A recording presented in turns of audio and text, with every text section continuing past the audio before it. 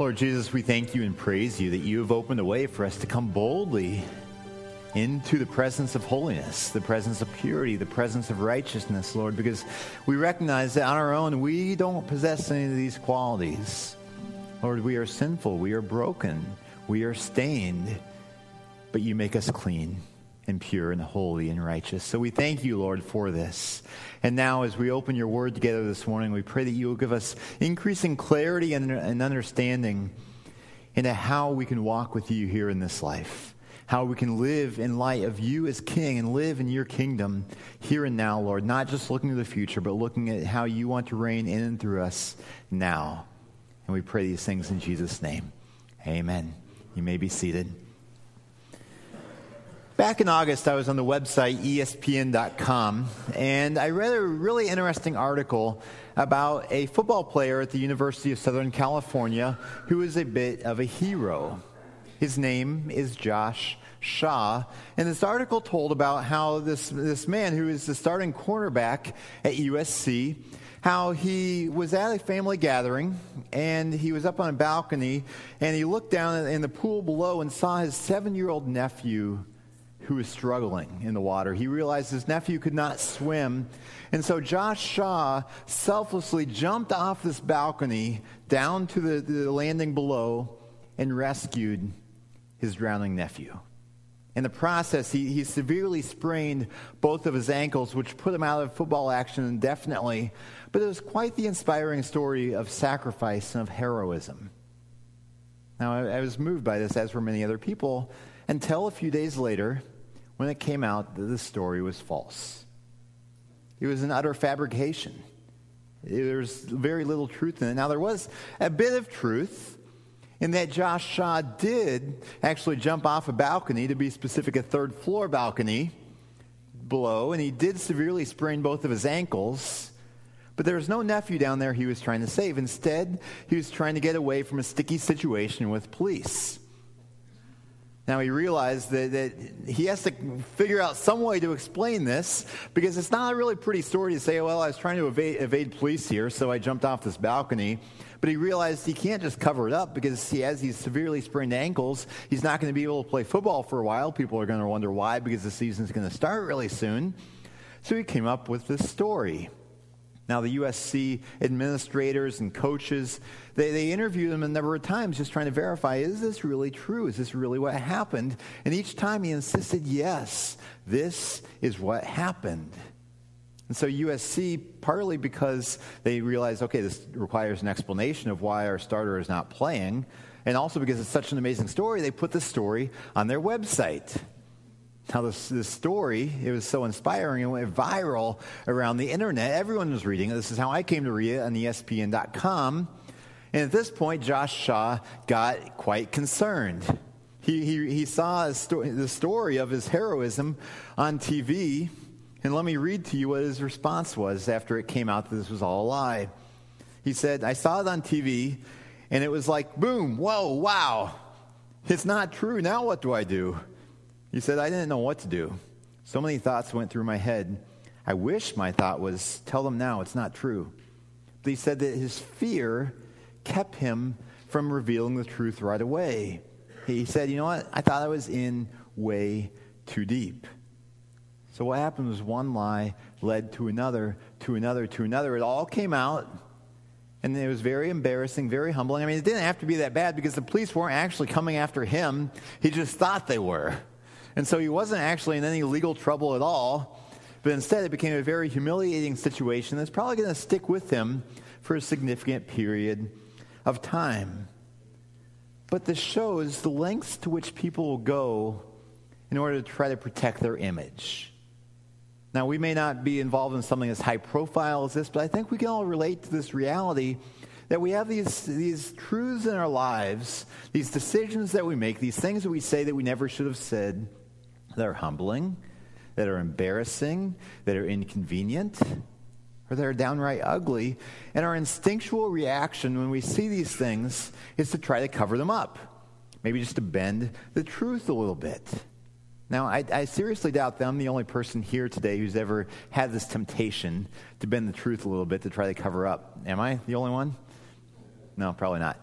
But this is a reality that we all face, that there's this temptation just to try to make ourselves look better, to cover something up, to try to conceal the whole truth in order to protect ourselves, to make ourselves look better. But the question that we're looking at today is not how can we do what is convenient or what is comfortable or what is easy. The question is, how does God want us to live as followers of Christ, especially in how we relate to other people around us and how we represent ourselves? I invite you to turn in your Bibles to Matthew chapter 5. Matthew 5, we're continuing our series now, resuming our series called Life in the Kingdom. We began this series back in the fall, October, November. It's going through the Sermon on the Mount, trying to understand what does it look like to live life with Jesus as our King and live life in the kingdom of God here and now. Because many times this idea of the kingdom of God can be kind of abstract when we wonder, okay, what does this really look like in our 21st century world?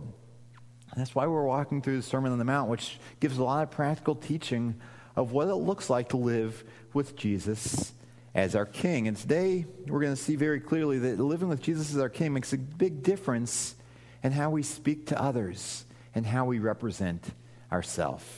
So I invite you to follow along in your Bibles as I read Matthew chapter 5, beginning in verse 33. Jesus says, "Again, you have heard that it was said to the people long ago, 'Do not break your oath, but fulfill to the Lord the vows you have made.' But I tell you, do not swear an oath at all, either by heaven, for it is God's throne, or by the earth, for it is his footstool, or by Jerusalem, for it is the city of the great King. And do not swear by your head, for you cannot make even one hair white or black. All you need to say is simply yes or no. Anything beyond this comes from the evil one." So the bottom line here that we need to understand is that Jesus is simply saying, you know what? Speak truthfully. Speak truthfully. This is a section of the Sermon on the Mount, if you were here back in November, where Jesus is giving this series of statements using a formula that says, okay, you have heard it said, then he quotes something that they've heard said, and he says then, but I say. So what he's doing is offering his authoritative interpretation of what kingdom values are all about. And so Jesus starts off here, verse 33, you've heard it said, do not break your oath, but fulfill to the Lord the vows you have made. Now we have to understand this is not a direct quote from the Old Testament. What it is kind of a conglomeration of a handful of verses that all relate to the same topic. For instance, back in Numbers chapter 30, verse 2, it says, when a man makes a vow to the Lord and takes an oath to obligate himself by pledge, he must not break his word, but must do everything he said. So this is one of the places. If you make a vow, make an oath, you have to do it. Follow through. Similarly, Leviticus 19, verse 12, says, do not swear falsely by my name, and so profane the name of your God. I am the Lord.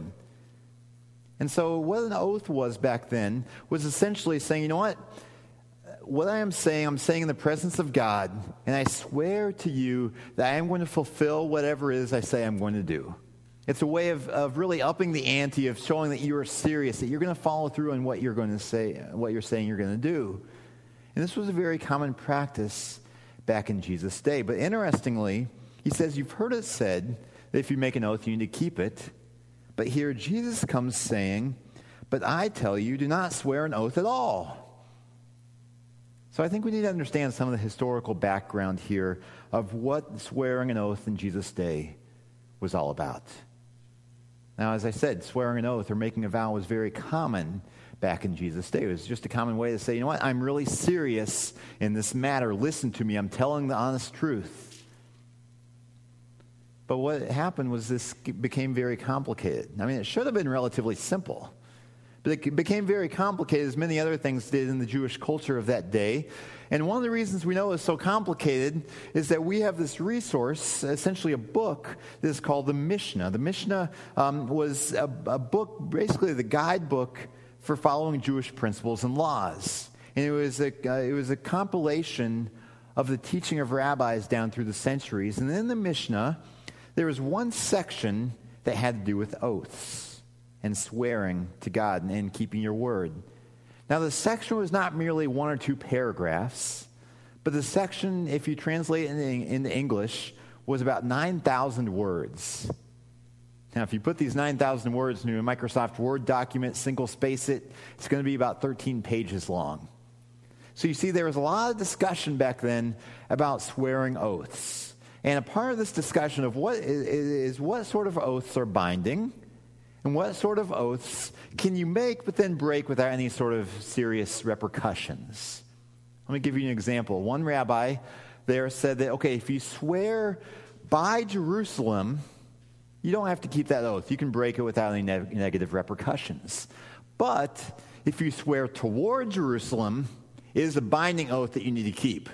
Okay, by Jerusalem, you can break it. Toward Jerusalem, no, it's binding. It's absolute. Does that seem a little bit confusing to you? Seem kind of nitpicky? It did to them as well.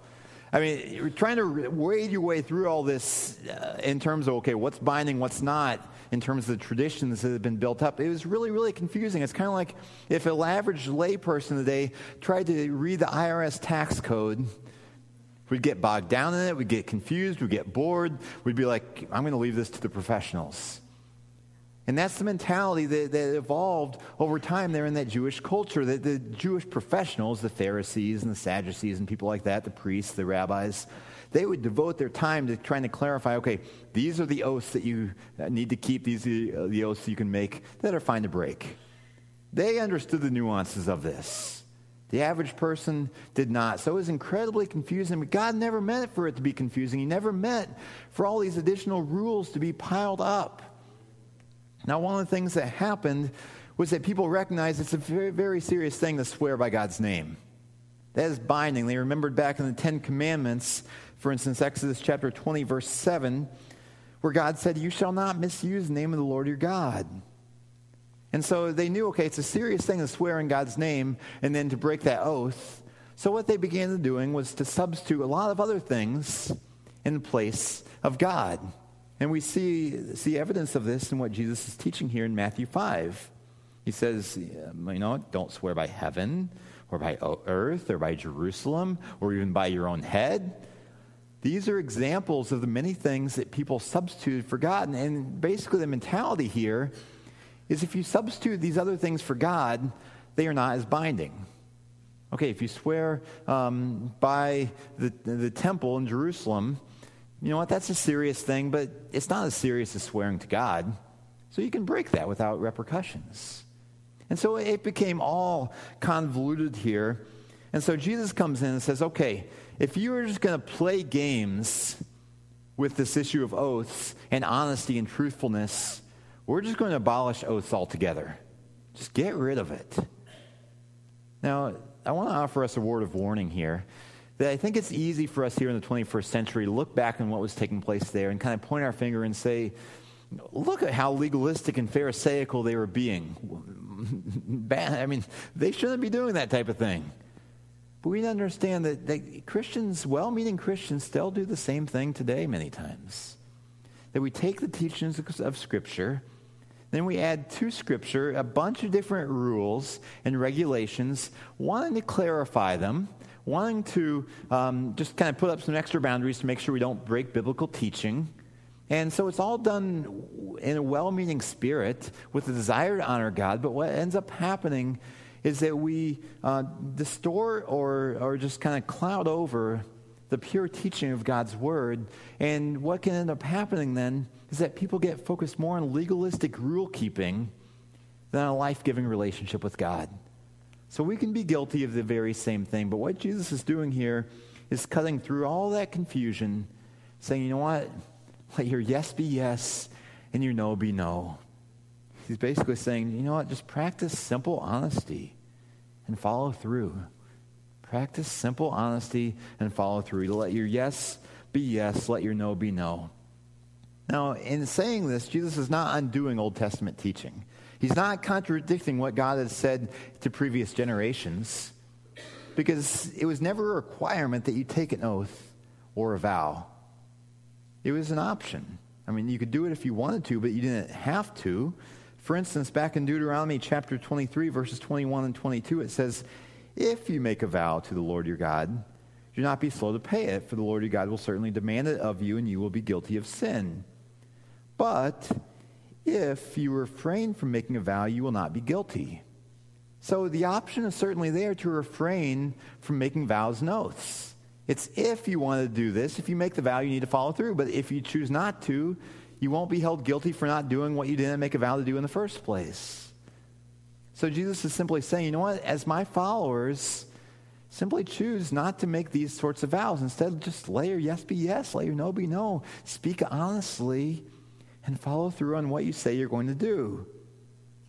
Now, this passage does raise the question sometimes in people's minds of, okay, what about courtrooms?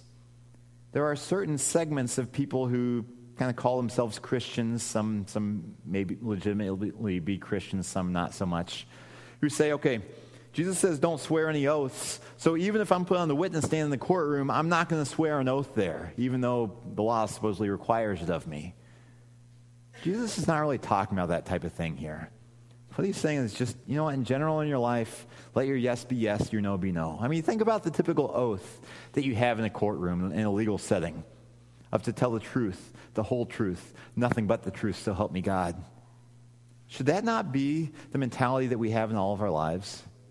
That in everything we do and everything we say, whether it's in our workplace, in our family, in our neighborhood, and on Facebook, wherever we are, simply to tell the truth, the whole truth, nothing but the truth. Let your yes be yes. Let your no be no. Practice simple honesty and follow through on what you say. Now, we have to recognize, and what Jesus is saying here is that all of our words carry a significant amount of weight. It's interesting what he says here. He doesn't just say don't swear by anything else, but he gives reasons why. He says, don't swear by heaven, for it is God's throne, or by earth, for it is his footstool, or by Jerusalem, for it's the city of the great king. Basically, what Jesus is saying here is that everything you say, everywhere you are, you can't get away from the presence of God. If you think you're kind of letting yourself off the hook in your oath by swearing by earth, well, recognize that metaphorically speaking, it's God's footstool. God is present here on earth. If you swear by heaven, he's present there. He hears every single word we say, every commitment we make. So Jesus says, you know what? You need to take all your words seriously. That's why he says over in Matthew chapter 12, verse 36, he says, but I tell you that everyone will have to give an account on the day of judgment for every empty word they have spoken. That all of our words are serious. Now, I think it's funny in our conversations how sometimes we make these statements that we oftentimes don't even realize we're making them. But we're coming along, we're going in this conversation, we want to be really serious, make sure someone's paying attention. So we say to them, okay, honestly, this is my opinion. Or quite frankly, or I swear to God this is what I mean, or I'm swearing on my mother's grave, or just anything like that. Honest to God, with God as my witness, let me shoot straight with you. Now, these are all different statements that we may make, but it's kind of funny how really what that's saying implicitly, I don't think it's what we usually mean, but what that's saying is, okay, everything I said up to this point may not be fully true. But now, honestly, here's what the truth is. Is that not what that's implying? I find myself, some reason, whether on the phone or in my office or whatever, sometimes I'll say honestly and then go on. But oftentimes I'll end up getting this funny little rabbit trail in my conversation saying, why did I just say honestly? Because I'm not lying in what I said before. But I think we sometimes just say that stuff just to say, okay, I'm really, really serious here. Pay attention. But really, the mentality should be that we tell the whole truth, nothing but the truth, the entire truth in everything that we do. That we're fully honest. So that way we don't have to say honestly, or I swear to God in this, or I'm telling the truth here. But we can just speak. And people know by the testimony of who we are and by the track record of our lives, by the reputation that we carry, that we're telling the truth. It's a reputation and character that's built up over time, but it requires that we are men and women who just are honest in what we say, honest in what we do. And we have to recognize that really the credibility of Christianity, in essence, is at stake here, at least to a degree. Many people in our culture have a very low view of Christianity and of Christians. They don't think Christianity is credible. They don't think it's true. And one of the ways that we as Christians can help people believe Christianity is by being truthful ourselves. Now, if you have Christians going around and people in your workplace know you're a Christian, but you're easily just making up things, fabricating things, exaggerating, stuff like that, it's going to decrease your own credibility. And then when people associate you with Christ, in their minds, it could easily lower the credibility of Christ as well. So it's really a big deal. But I think about how refreshing it is to think about living in a place or in a society or in a family or in a church where people are honest, where they are truthful, where you don't have to worry about, you know what, are they really telling me the truth? They said they're going to do this. Are they really going to do it? I mean, it's so taxing and just so tiresome and at times so frustrating to deal with life situations where people are not being fully honest, where you are questioning, are they telling me the truth or not?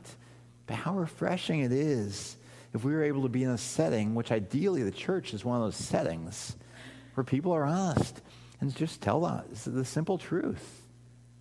This is a picture of what it means to live with Christ as our King and to have his kingdom ruling in and through us as individuals, as a church family, and spreading out into the community, is that we are people who embody the truth of Christ and are honest about who we are and what's going on in our lives. Now, I want to give us just a couple practical aspects of this. I think a lot of these are just no-brainers, but it's important still to say them because we all struggle with these things. One of the practical aspects of just practicing simple honesty and following through is just don't lie. I mean, it's relatively simple. I mean, you have some people who are living out big lies that may have been going on for weeks or months or years in their lives. They started out as some simple little lie and just kind of grew from there, kind of like Josh Shaw, how it started relatively small and just kind of blew up from there. Now, we see from the media all the time that when people base their lives on a lie, at some point, odds are good that it's going to be exposed and things are going to come crashing down. Now, I think for most people that you meet, their lives are not really based on these big lies. But at the same time, we have to recognize that it's very easy just for these little lies to slip through. I've seen myself, it's very convicting and humbling, just how easy it is that when someone just asks something relatively small and trivial that is convicting, it's just so easy just for a little lie just to slip through your mouth. It's oftentimes not something that anyone will ever verify or anyone will ever know it's a lie, but it just kind of slips out. Like someone says, hey, do you know who put this here? No, I don't know. When in fact it was you. Or, hey, how does Dick get in the bumper of the car? I don't know. Someone must have hit it in the parking lot. When in fact you know the whole time. But you can plead the fifth. You can say, I don't know. And you get off the hook because no one's probably going to point to you on this. But still, it's that little lie that just kind of slips out because you think I'm not going to be caught. So it's instinctual, just coming out of the sinful nature that's still a part of our lives, even when we are trying to follow Christ. It's so easy for these lies to slip out, and oftentimes what happens when it starts small, it grows and grows and grows. So we need to be people who cut off the lies.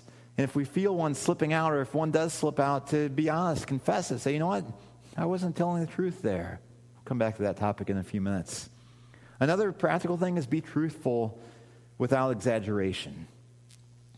Exaggeration is easy, especially when we're telling stories.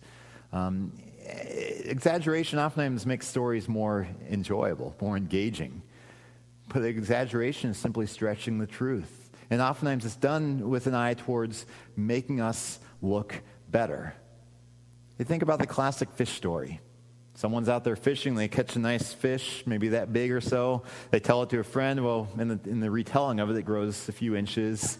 Over the years, it's growing a little bit bigger. Suddenly, you get a few years down the road. I mean, it's a massive fish, the biggest fish they've ever seen. Biggest fish anyone they know has ever caught. And the funny thing is, as this exaggeration is perpetuated through the years, that the person telling it actually begins to believe it. And they don't remember that the fish was only this big to begin with. Instead, in their minds, they think they genuinely caught a fish that was like that.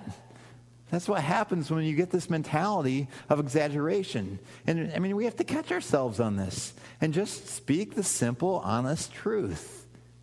I mean, I think something relatively small for myself that, this last week was convicting for me because I've been working on this sermon about truth and stuff like that. And I just realized all these little ways that I am tempted to bend the truth at times or to exaggerate. I thought about my bicycle riding. I like riding bicycle. I still do it here even through the winter. It's fun.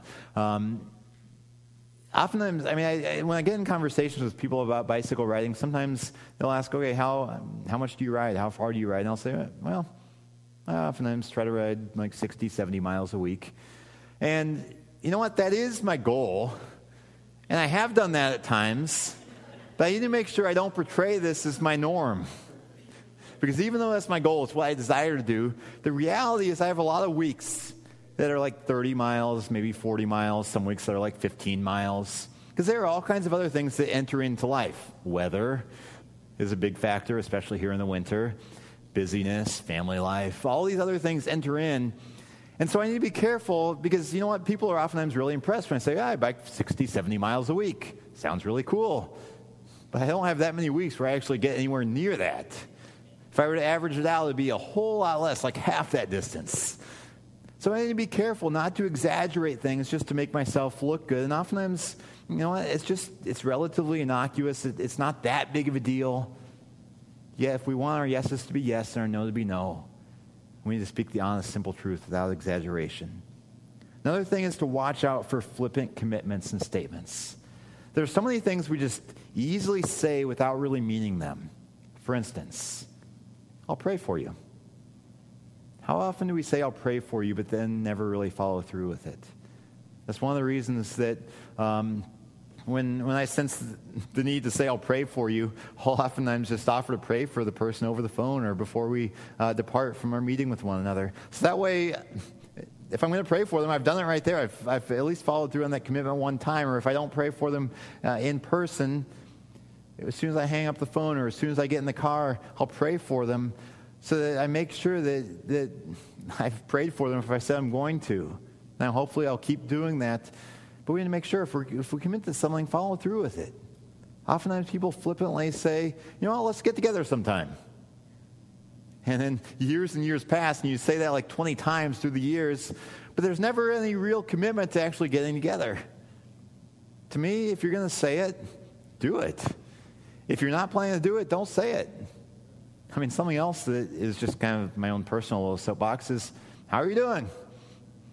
In our culture, how are you doing doesn't really mean how are you doing.